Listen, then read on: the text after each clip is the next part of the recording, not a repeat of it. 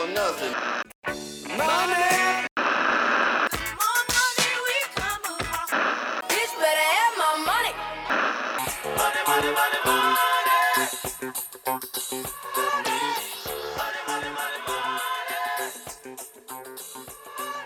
Hey guys, Jesse here. Apologies, a little hiccup happened at the beginning of this recording and we lost about the first 5 minutes. Mainly that's just the introductions, so you didn't miss anything significant, but as you'll hear, we come in during the introduction to real estate investing with Shadow Rents talking about the benefits of investing. From there though, the conversation is easy to follow. Hope you enjoy. The income you're making. Also, you're getting depreciation, right? So in your residential property, you're able to depreciate the value of the home over 27 and a half years. And if I'm not mistaken, commercial properties, I believe, are 39 or 40 years. So you're able to take that full value of that property and depreciate it over that many years to help offset that income as well. Another tax implication is called a 1031 tax exchange. Gets a little deeper, but I just completed my first one. And basically what that is if you own property and decide to sell that property, you can do I think it's the tax law 1031, but it's lingo's 1031 tax exchange. And what that is saying, that it allows an investor to sell a property and then buy back a similar property, typically more expensive, but by going through this set of rules they put in place for you, you're able to avoid all capital gains tax on that property you're selling. So basically, you're able to reinvest every dollar you make back into other properties without paying a single dollar in taxes. And I just completed my first one. I sold 3 single-family homes in a package deal and bought 2 duplexes back. I profited about 60 grand off that deal, but I was able to put that 60 grand right back into these other deals and didn't pay a dime of taxes on that. So I assume, Shadow, that's a U.S. federal tax law, 1031 tax exchange? Yes, it is in section 1031. I just made sure that is why it's called that. It is in section 1031 of the IRS tax law, and it is for us freedom fighters, not our friends up north. Sorry, Brandon. Do you know? Do you know, Shadow? Does it apply to anything other than in real estate, or is it like very much a real estate property? No, it is a real estate driven tax code. Okay, interesting. Going around the room, I know Shadow has some more topics that he lined up for us, but do you guys have any thoughts or anything you want to bounce off of right now? So let me do say that I am not a CPA, but I do believe there are some more tax efficient guys in the group, and I'd love to hear their thoughts on it.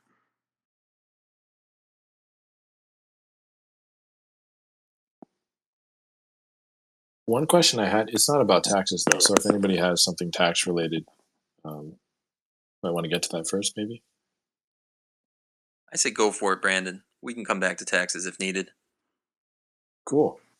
So one question I had, Shadow, is how do you think your approach would differ if you were in some other part of the country? Because I know real estate in the South is so let me kind cheaper. of get kind of my specialty anyways, because I don't think we hit on that, but my specialty right now, and always has been, is rural real estate. So I'm talking about small town America, 50,000 people or less. That is where I found my sweet spot. And frankly, all my properties are within 20 minutes of my home. So I'm not even remote doing this. I've developed this 24 units, 1.2 million properties portfolio all within 20 minutes of me. So we're all small town America, 50,000 people. And it's really where I feel like the most meat is left on the bone for potential investors. So I'm able to purchase a single family home, 2 to 3 bedrooms, $50 to $55,000 asking price or purchase price for these properties, and I'm able to rent them out for, let's call it, $550 to $750 a month, and that's where we're leaving that $250 to $350 a month positive cash flow for each unit. So Currently here, the market's crazy, even in small town America, right? So we're all struggling finding these units.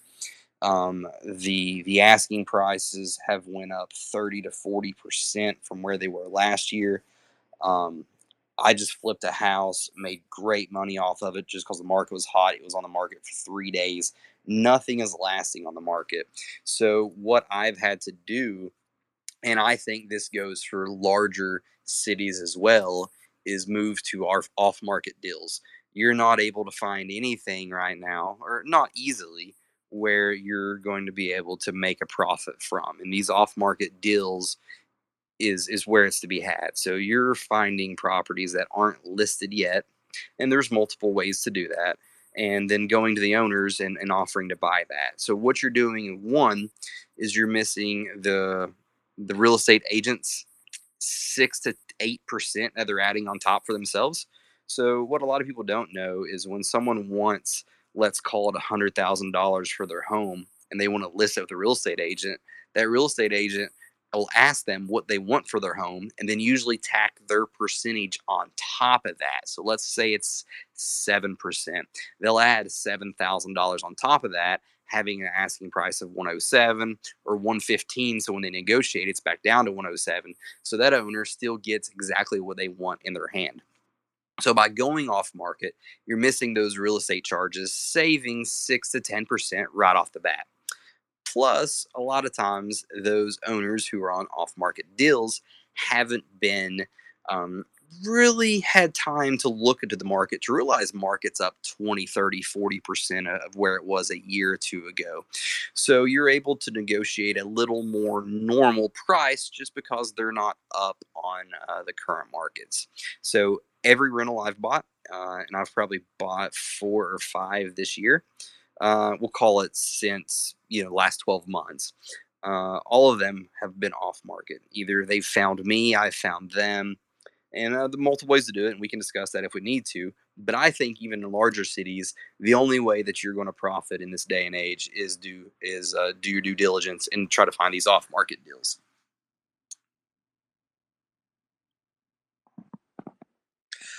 Yeah, I wouldn't know where to start on that, and that's just me. If we do come back and talk about that, I'd be interested to learn more about how to find those deals, Shadow.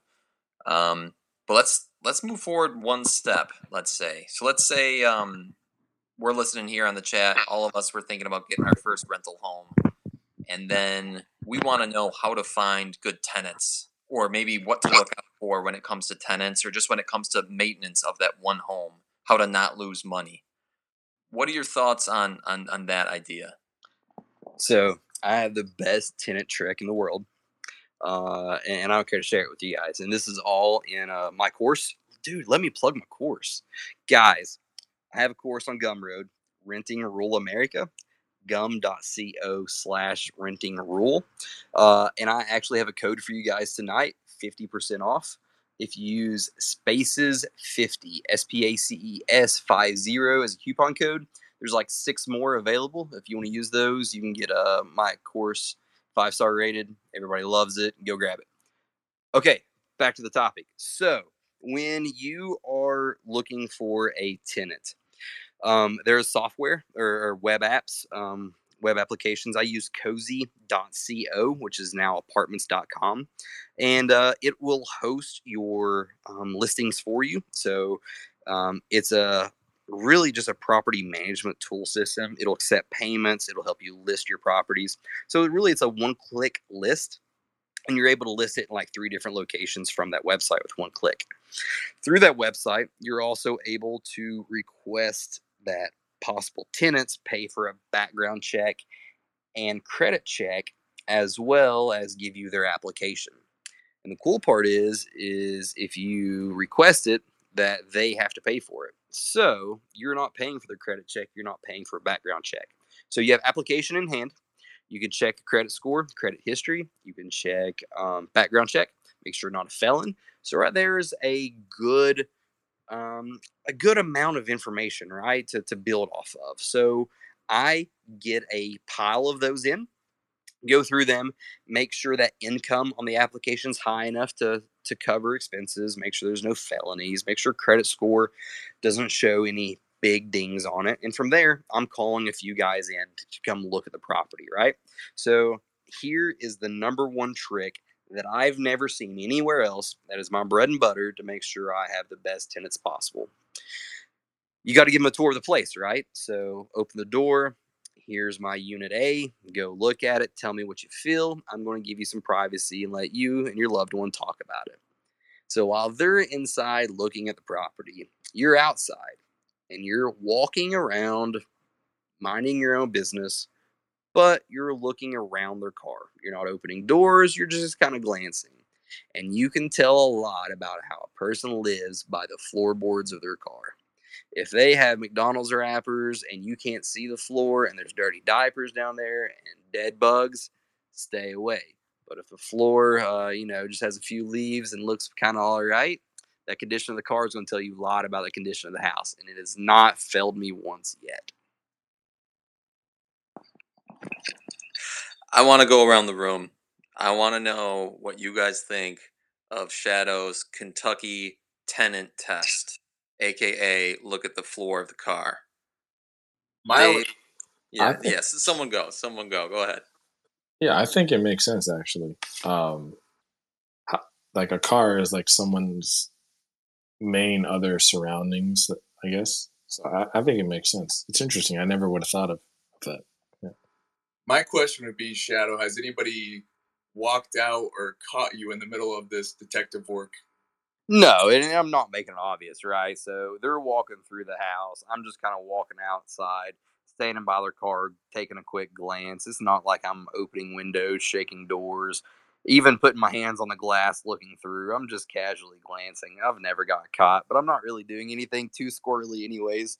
Just glancing. But man, I'm telling you, it's not failed me yet. I've not done it a couple times and it's bit me every time.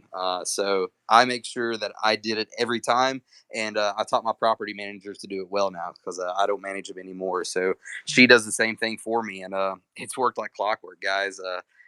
It doesn't steer you wrong. I'm sure of it.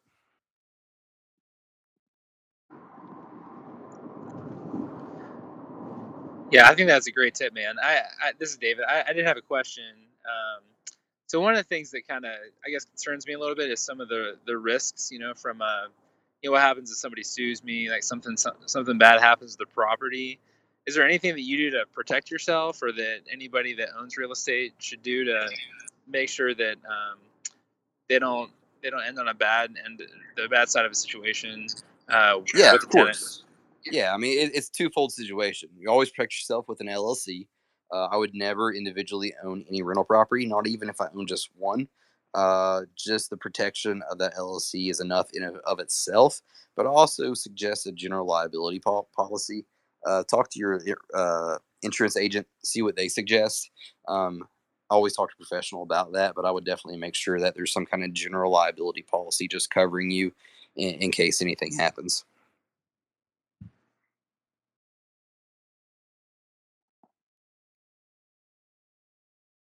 One question that I have, one thing that would scare me is the idea of people, just not paying rent.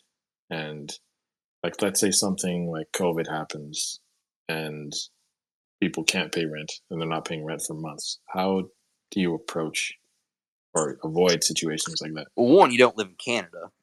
Two, I think I never had any issue with it. So while we are here in Southern America, man, everybody kind of just it was stand up about it.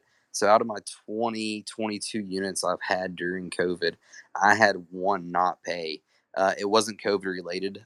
I inherited him from the previous owner, and frankly, he was a tool and just didn't want to pay. So um, there was no evictions at the time, but there were still evictions allowed for repairs. So you know what? I needed to repair his unit. So I wasn't able to recoup any money lost, but I was able to get him out, and he was able to go somewhere else. So during all of COVID, knock on wood, thanks to my renters, fantastic ones. Everybody paid but one. But that's where I think you making sure that you have good tenants, you be good to your tenants. I'm a big believer in treating others fairly. So if somebody needs to be late, as long as they're not ducking me and talking to me about it, I'm completely okay with it. I'm always there trying to make their lives better. But in turn, I expect the same thing back. So I didn't have any of that issue, but I think that is a combo of good tenants and being in rural America where most people are stand up people. I had a few related questions come in, Shadow, and actually, these questions are from FI Squirrel, who sent them through DMs. On a related note, listeners, if you have any questions for Shadow or any of us, feel free to send us messages in the DMs, and we'll ask your questions here. So the FI Squirrel Shadow, he asked, "How often do you assess whether to raise rents or not? And did COVID affect your demand for occupancy and the rates that you charged?" And then a final question: have you ever lowered rent to attract tenants in? All right, guys. I can't do three at once. So let's go back to question one. What was Sure, question sure. one? Question one was, how often do you assess raising rents? Gotcha. Anytime it goes empty, I'm assessing that. So I will not raise a rent on a tenant ever. Um, because let me say this back. I would never raise rent on a good tenant. If someone's always on time, never bothering me, I'm not raising rent because that peace of mind to me is worth more than getting 20 extra bucks a month. So if I got a solid renter, never raising it. But anytime somebody pops out, I'm assessing raising that rent. And what I always suggest is when you're checking the market, you're looking for comparable size units. So if you have a 2 bedroom, 1 bath, you're looking at other 2 bedroom, 1 baths in the area. Your offsetting prices, which will make yours a little bit different, is the amenities and location. And just take that into account, right? So if the other one has a carport, you don't.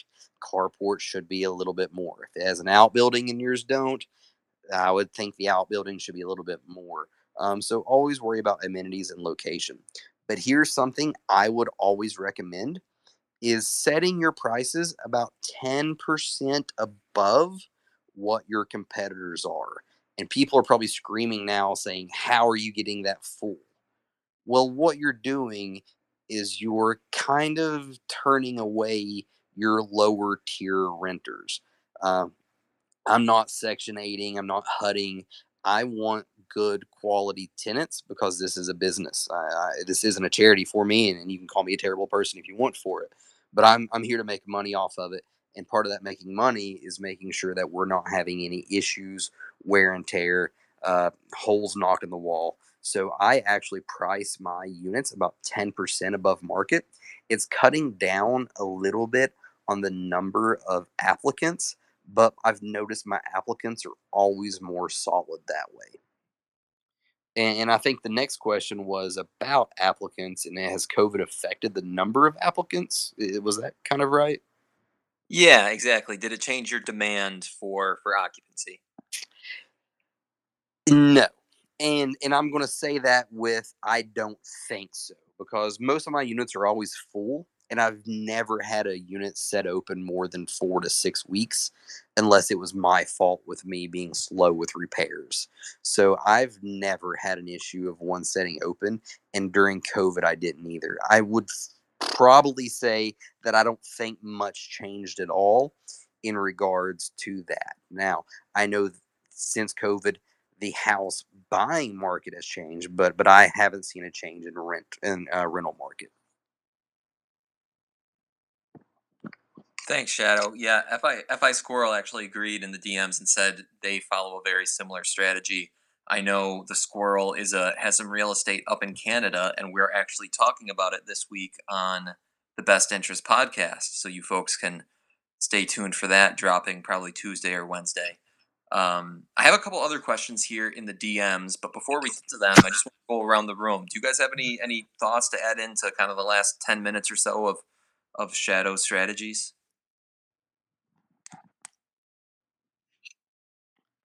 Crickets. Not. Yeah, I can certainly continue with questions and yeah, if you guys get questions in your DMs or Brandon, if we get any microphone requests, feel free to cut me off. The first one that came in, and I know you've mentioned it before, Shadow. Excuse me. This is from Alexander, who asked if you have a dedicated lawyer or a dedicated accountant or any sort of dedicated staff, or if it's all just one off consulting work. Yeah, so this is a great place to talk about scaling, and I know you mentioned it earlier. So I the only way to scale properly with properties and property management and real estate investing is to build a team. So from the very beginning, find your team. Now that team doesn't need to be solely yours. You can have your HVAC guy who does his own stuff, but you always call him, right? You can have your an electrician that owns their own business, but you always call them. So I call those independent contractors still your team because they're your go-to. So from the very beginning, build your team. You're going to need your lawyer. You're going to need your accountant. You're going to need an HVAC guy, an electric guy, plumbing guy, general handyman guy or gal. Let's be fair here. So build your team from the very beginning, and even your property manager, whenever that time comes that you need one of those. It's all about surrounding yourself with the right people, right? I don't know everything about real estate, and I never will. Frankly, I don't even think I know a lot, but I surround myself with people that do, and I think that's how the greatest business guys in the world do it. Is just putting the right teams around them. So look for an HVAC guy, an electric guy that you can trust. Now, it doesn't matter if they're the cheapest in the area. What you need to find is somebody that's going to be on your team, willing to work with you. Same thing with a banker. Find your banker. And I'm a big believer in small town banks. Um, you're not going to get any breaks from Fifth Third. You're not getting any breaks banks from these big national brands. Go to your town, find your mom and pop banks, your small town America banks, and befriend a lender there. That will be one of your biggest saving graces, biggest cheat code you got in your pocket is building that team with the right people. So do that from the very beginning. You need a banker on your team, a lawyer, even a real estate agent on your team. I know a lot of real estate investors are agents themselves, but to me, it's not worth the time. I got a guy on my team who anytime something comes up that fits my unique set of rules for properties I'm looking for, he's calling me the day it's listed. So I don't have to worry about looking every night. I still do because it's a hobby of mine is to look for properties like every night before bed. But I know he's got my back when he sees something himself. Did that even answer the question? Yeah, I think you answered the question, Shadow. My bad. Little tangent there. No, all good, all good. Well, you mentioned right there. So you mentioned your local banker. You mentioned your community banker. Yeah. So that actually brings up a good question. Go on. Yeah. Can I just ask? So how much do you generally borrow per purchase? And even if you had the cash to make these purchases, which I believe you do from knowing your story, do you still choose to lend? And do you choose Yeah, a absolutely, term man. loan? Other people's Yeah. money, right? So if I'm putting 10, 15, 20% down, depending on the deal, people get a little butt hurt about me saying I'm putting 10% down on some of these deals, but it's true. It's that local bank relationship I got. So I'm borrowing other people's money and I will do it forever. Banks are giving me, that 80 to 90%, and I'm doing that on every one of them. There's no point in me spending all my money when I can leverage it. So I'm a big believer in that. With that being said, two things about building your team I didn't mention. When you're looking for a lawyer on your team, look for one that's close to your age, right? Or even younger. You don't want to get 10 years into this and your lawyer retire and have to build a whole new relationship. Find somebody who's close to your age so you can build together. I found mine when I was 30, and he's my age, went to school together. He graduated, moved back to town, and we work well together. I'm helping build him, he's helping build me. As for your local banks, your local civic clubs is the best place to build those relationships. You can go into banks and shake hands and build that relationship with the banker, but finding your bankers at local clubs and giving back to your community together is one of the best ways to build those relationships. It's not as exploitational as it sounds, but that's where you need to go to build those relationships.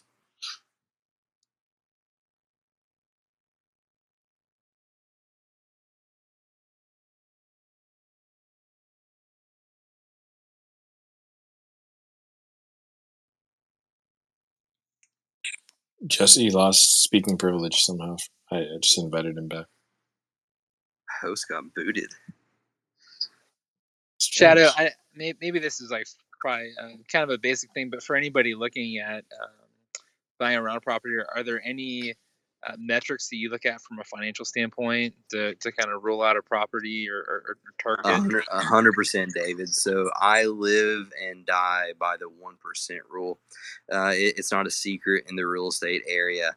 And what that says is that I will not buy a property unless it rents monthly for 1% or more of the purchase price. So if I'm buying a $50,000 house, it has to rent for 500 or more. If I'm buying a $60,000 house, it has to rent for 600 or more.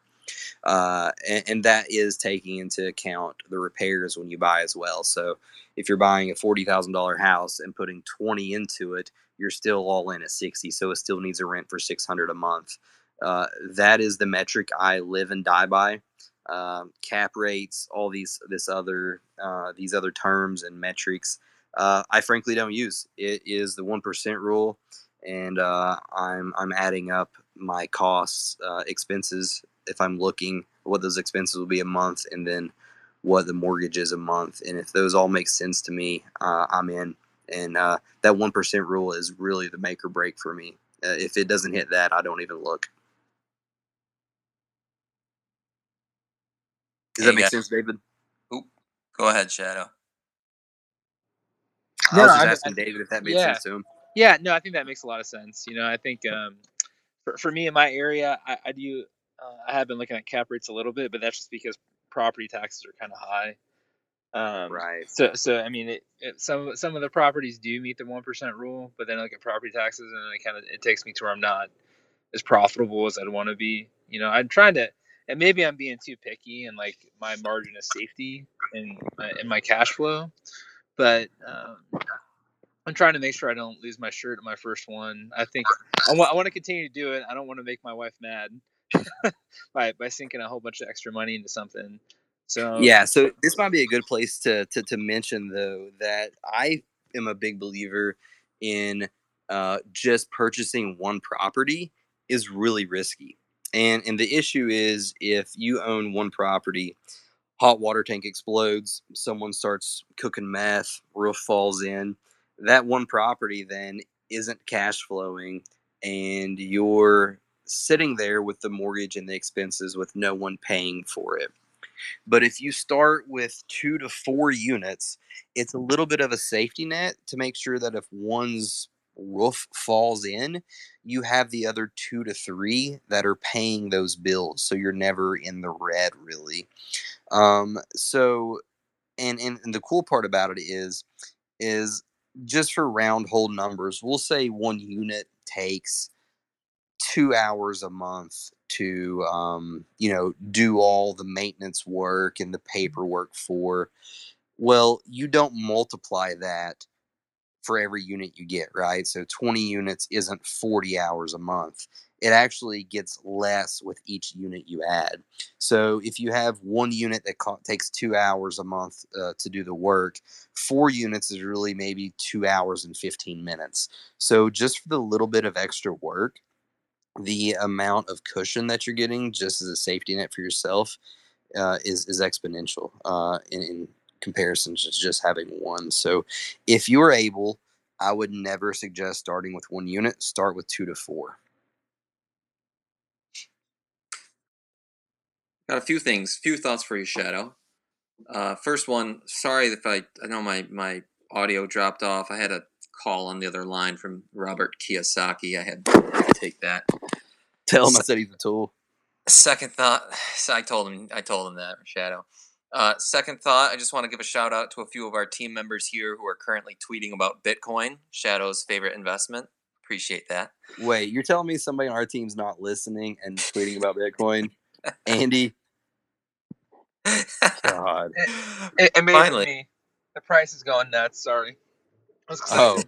Wait. So you're looking at houses, driving on here with us, and tweeting about Bitcoin. Am I understanding that correctly? You are correct. You're a god amongst men, my friend. We did We did, Shadow. We have a great question, I think, here in the DMs. This one's from Curtis. So his first question is, why do you focus so much on rural, Shadow? And imagine, Shadow, we transplant you and we put you in a city where in the city proper you have options to invest, or you could go 10 minutes out to the suburbs, or you could go 30 minutes out to where it is rural. I What? would go 30 minutes out every time. So Yeah. competition is a lot less, right? A lot less investors there. Inside city limits is hot market. And frankly, a lot of those properties aren't going to hit the 1% rule. It's going to be tough in downtown New York to find anything that's going to follow that 1% rule. Austin, Houston, any of these cities, that 1% rule is never going to happen. But if you go 30 minutes outside of town, you're going to be able to positively cash flow. So, in a nutshell, less competition, more money for me. Gotcha. And a somewhat of a follow up. You talked about starting with 2 to 4 units. This is a good question coming in from Curtis. So if I had to start day one with say 3 units, it moves my timeline back because I don't have the cash right now to invest in 3 units. I would need to wait. So I could start today with No, one. no, no. Curtis, you are wrong, my friend. I got a trick for you. It's called land contracts, or it can be called owner financing. There's all kinds of terms for it. So let me tell you how I got started. I had 3 single-family homes come to me in a package deal. They were getting ready to be put on the market. I found the guy who owned them and said, "Listen, instead of me giving the money to the bank, let me give money to you, pay you interest over 20 years. I know you don't need the money now. So instead of me giving you 120,000 for these 3 houses now, let me pay you with 4% interest for the next 20 years, and you're going to have monthly income like you're renting but without the headache, and you're going to end up making 180,000 instead of 120 on this. And if I default, they all come back to you free and clear. There's literally no risk for the owner. So as long as the owner's not hard up for the money right now, owner financing or land contracts are a killer way to get in with nothing down. I started cash flowing about $700 a month after my first deal with not a single dollar out of pocket. These agreements are recorded at the courthouse, just like a normal deed. It is legal, written up by a lawyer, and he can never take them from me as long as I'm paying on time. These are my homes. Instead of paying the bank, I'm paying the owner with nothing out of pocket. So don't tell me that it's putting you behind, because it's not, my friend. You're paying you just said you're paying the owner, but I just want to make sure you're paying the ex owner because you're now the Touche, owner. my friend. You are correct. I'm paying the previous owner who is acting as the bank for the properties that I now own. Right. Right. And that was a land contract? Yep, LA. LAND contract or owner financing. Look it up. It's just no different than you getting a mortgage from the bank, but the banker is the previous owner. There's no. Sometimes they require money down, but again, there's no bank involved. You guys get to make the rules as long as you and the owner agree. Rules don't matter. I mean, you could trade chickens for it if you wanted, right? So as long as you and the owner are happy with the terms, no banks are involved. You guys can do what you want. So I got 120,000 for 3 homes at 4% interest, fixed for 20 years, nothing down. I'm paying like 600 and some change a month, cash flowing positively 750 a month.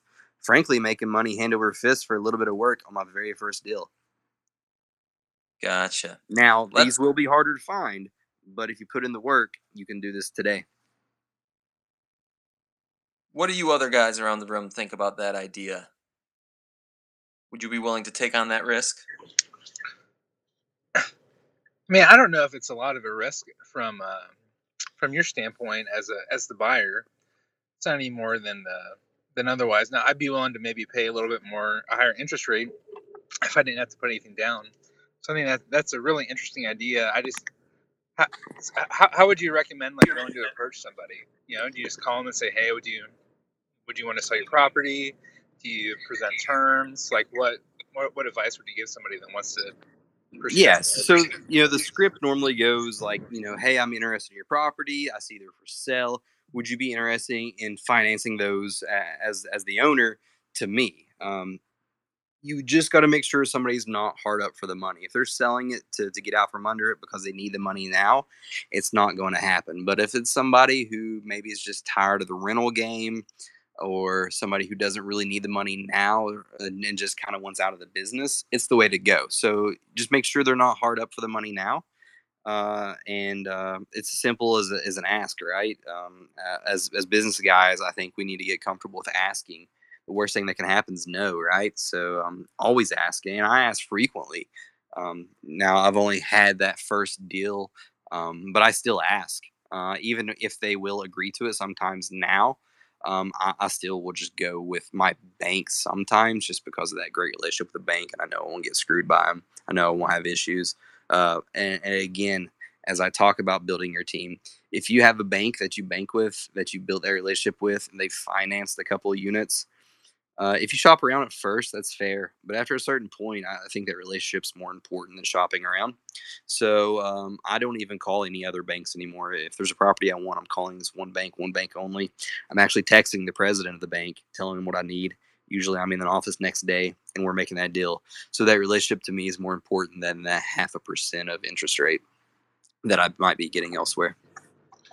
And that's cool. That makes a lot of sense. So you would recommend that somebody who's selling a property already, like not cold approaching somebody that just owns the property, but somebody selling a property already, going ahead and asking them if they'd be willing to do that. I'd ask on any deal, right? So it's not going to hurt. And there's literally no downside to it. So any property you're interested in, I would go ahead and ask.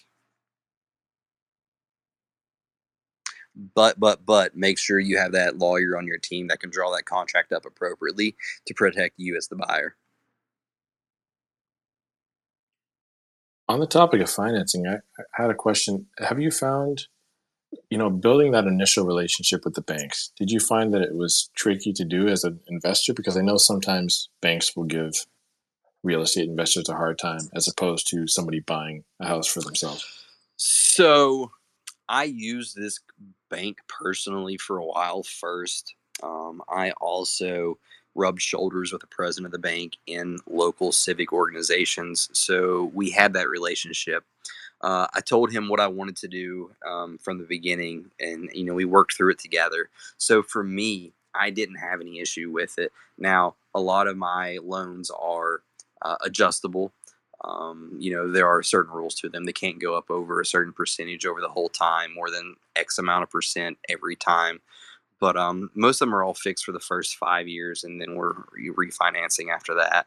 But it's all about who you know and how you know them. So no, I don't have any issues, and they don't give me any issues with it. It's just a good relationship that we built really together on serving the community. Shadow, here's a question that came in from the DMs. This is from Alexander again. Now that you kind of have your business going, it seems unlikely that you might take on or work with a partner, an investing partner. But when you were starting out, or if you had to start out again, do you see any benefit in partnering up with someone else to maybe reduce your personal risk or your personal financial burden? I do. And frankly, it was just my ignorance from the beginning. I didn't know, you could have somebody front that money for you. I was naive and a young guy getting in it without knowing all the ins and outs of it. I had a mentor, but he never used other people's money either. It was always banks. So it was just something I was unfamiliar with. But I'm a big fan in using other people's money. So anybody that get a chance to, definitely do that, and definitely get a mentor in this game. I suggest it to everybody. Any business that you go in, find a mentor, find a coach. If you can't get a free mentor, pay a coach. It's worth it. I had a mentor for 2 years in the game. I offer coaching now on through Twitter as well. So reach out to me if you're interested in that. Uh, but 30-day coaching, it's amazing. It's life changing. But I had a mentor for 2 years, and I would not recommend getting in this game without somebody who knew it before you, because there are way too many ways to get yourself caught up. It's an excellent answer. Going around the room, anybody else Excuse me. Anybody else have any thoughts for Shadow or listeners? If you have any questions, feel free to send it to us in the DMs. We probably have about roughly 10 minutes left. I think we can probably go a little over if needed, but we're coming up on the top of the hour. Hey, Jesse, can I interject and just ask our little group of dudes what their thoughts on real estate investing is as a whole, and if any of them have any desire to get into it? I know David said he has, but I'd like to hear from the other ones. Brandon, you want to go first? Sure. I live in Toronto, so I think that basically says a lot of it. I know I love the idea of like my first hurdle is getting a property for myself to live in.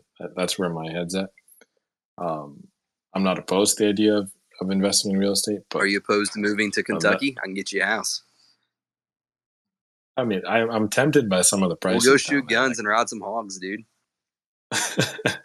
I'm tempted by some of the prices because it's like paying 50 grand for a house. It's like that would be a dream. Why don't you share with what the It's prices just are in that area currently? so the average house price, detached house price is a million. Townhouses are easily 800,000. So that's sort of what I'm It's working with. wild. Yeah. Andy, you looking at any rental properties? We're looking at some point getting a second place that we would move into that has more room, and then our primary house, which uh, is very close to downtown Austin, about a mile from downtown. We would then do short-term rental, Airbnb. But that's kind of all that we're looking at anytime soon. I'm pretty full force into those fake internet dollars, and then That fake assets. once I've realized those gains, I might diversify into some slower paced gains, like with real estate. Hey, tell us what the prices are in your area. Well, an 1,800 square foot house, two doors down from us, that has a very nice garage apartment and tiny pool, like a 6 foot by 6 foot, like little wading pool in ground. Just sold for, well, it was listed for $1.75 million. So who knows what it sold for? Because Austin, the minimum is 100,000 over asking right now. Listen, guys, you might think that I'm the money man of this group. I got nothing on Andy. Well, I don't know, but net worth says differently there, Shadow. Touche. So we know Dave's looking. Dave, do you want to add any more thoughts to what you're looking at? I know you went into detail before a little bit. Yeah, and maybe your area and prices as well, David. Yeah, so I'm in a central Ohio area. Um, so the market's pretty hot right now. So my just to give you an idea on my personal property, we bought it 10 years ago for about 180. About a month ago, it was worth like 525 according to Zillow. So it's gone crazy. It's about $300 a square foot in a lot of our area. I've looked outside of the main city some. The houses I was actually driving around today are kind of in a working class area. It's not the main city school system, but it's kind of the next tier up from that. So I'm looking to try to find something that would qualify that 1% rule, um, where I would probably make a gross profit of a few $100s a month, a net profit of about 200. I'd be happy with accounting for capital expenditures and repairs and stuff like that. So that's Seems kind of, feasible, man. Seems like a great yeah, numbers over there. yeah. So I mean, like the one I looked at today was like listed at 168. I think I hadn't really looked at this area a whole lot before. Um, it's listed at 168. I think I could probably run it out at about 1850 a month pretty easily. Um, So I mean, I think that, and I would actually cash flow close to $300 a month. And this is for me too. So I'm big about using leverage. Since my house price has gone up, my primary home has gone up so much. I only owe. I took out a little bit of money to do a renovation on my house. I only owe about 172 on it. I have $100,000 HELOC that's available to me. So I'm still very comfortable with, still pretty low within leverage wise from what my house is worth.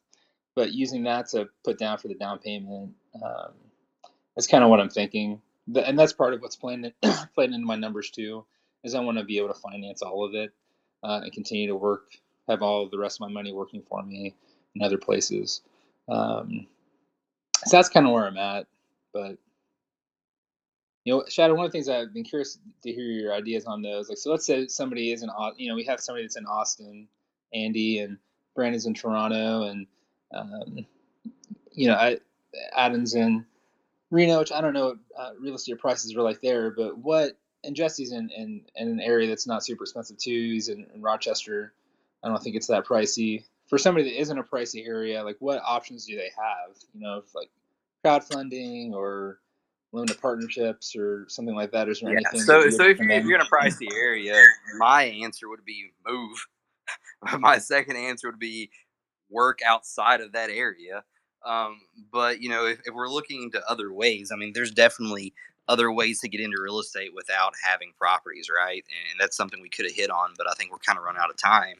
But there are crowdfunding websites to get into real estate that takes the daily operations out of you or out of your hand, which makes it a little bit easier for you. So basically, you're just a limited partner on a real estate investment property. REITs and you stock market guys can definitely hit on that if you feel it necessary. There's a lot of ways to get into the game without having your hand in it if you're in a high cost area.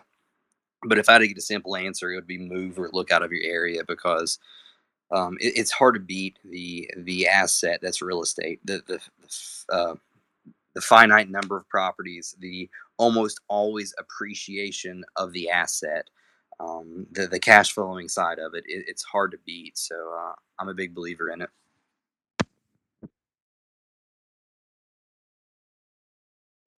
One question I wanted to sneak in. Out of curiosity, what does the rest of your portfolio look like? Like, do you invest in stocks or anything? Yeah, of course. I invest in everything except fake stuff like Bitcoin and those other pirate coins that my little friend Andy deals with. And a lot of you guys are in crypto, right? So crypto is something that I steer clear of, but I do invest in most everything else. I invest in some businesses. I invest in the market. I invest in real estate. So I dabble in a lot, but something that I've steered clear of so far is crypto. And on our call about crypto a few weeks back, I just expressed my concern of that it's not really a finite hold in your hand tangible asset, and I'm missing out on a lot. And Andy tells me a lot, and I know that I'm missing out on huge gains, and I'm not exposing myself to it at all. And shame on me for doing that, but I'm buying things that I can touch, and I'm more comfortable with that.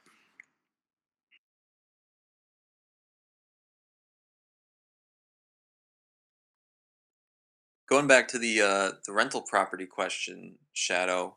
Adam, why don't you talk a little bit? What is the real estate market like out in Reno? Is that something you're interested in getting into? Yeah, I mean, probably down the road. I'm kind of in the same situation as Brandon and want to get our primary first. But I was actually going on the old Google machine and looking up some numbers for what Reno's doing. We're kind of getting hit because we have a lot of people from California that are hopping across the state border and coming into Nevada. So, The commies are coming. but so like in Reno in particular, like I'm looking at Redfin and like the median price of a home sale was 515 in Reno, um, which I think is pretty crazy. They're doing a ton of building up here, so I know that they're trying to catch up in that regard. But just for kind of example purposes, like my parents bought a house in the southern part of Reno. That would have been in 2018 they purchased the house and they bought it, or 2019, sorry, January 2019 for 480. And on Zillow, I'm not sure how accurate those numbers are, but right now it's showing that the home price is 670. So it's gone up almost 200,000 since January 2019. But the one thing we do have kind of that's similar to Kentucky is there's a ton of rural area. Outside of Vegas and Reno, there's not a whole lot in the state. But just looking at some of those numbers and factoring, the 1% rule Shadow was talking like it's talking about, I don't think that many of those would reach that quota. Now, honestly, I haven't done a ton of research into it, just been kind of digging around. But yeah, I mean, rentals in the future for sure. I think that that's going to be a route my wife and I will go, but we gotta get the primary taken care of first.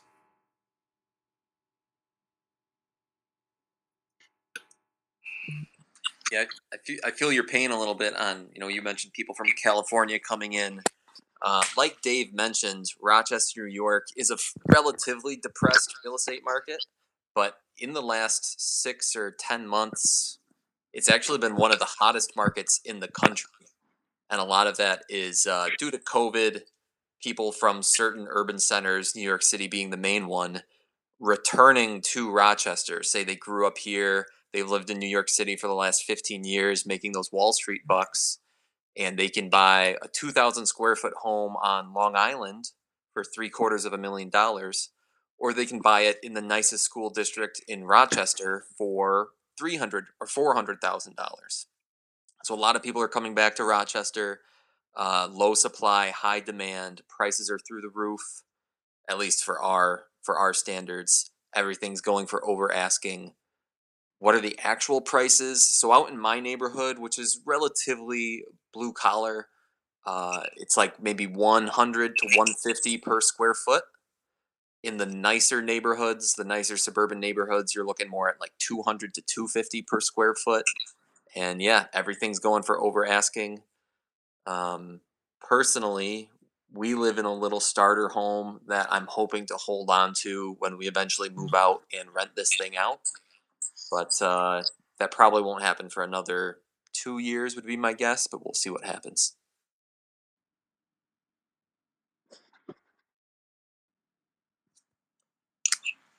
I might have one more question in the DMs, but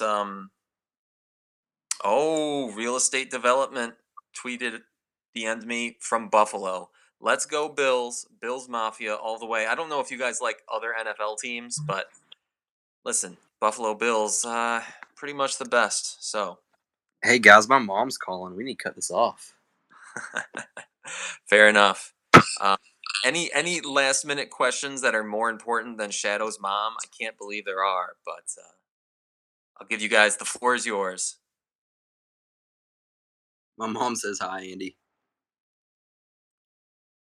Specifically to me? I mean, it was a joke, but yeah, you kind of ruined it. Oh, I felt honored for a second there. Now you ruined it. Shadow's mom is big into Bitcoin. She's big into Andy. She's my favorite subscriber. Oh, ouch. Guys, let's wrap this up. To the listeners who've been here the whole time, I see you. I appreciate you. And have a good night, guys. Thanks, Shadow. This was a great episode. Learned a lot from you, my man. Thank you, everybody, for listening. See ya. All right, you guys. Cheers, guys. Bye-bye. Moolah la, yeah, yeah.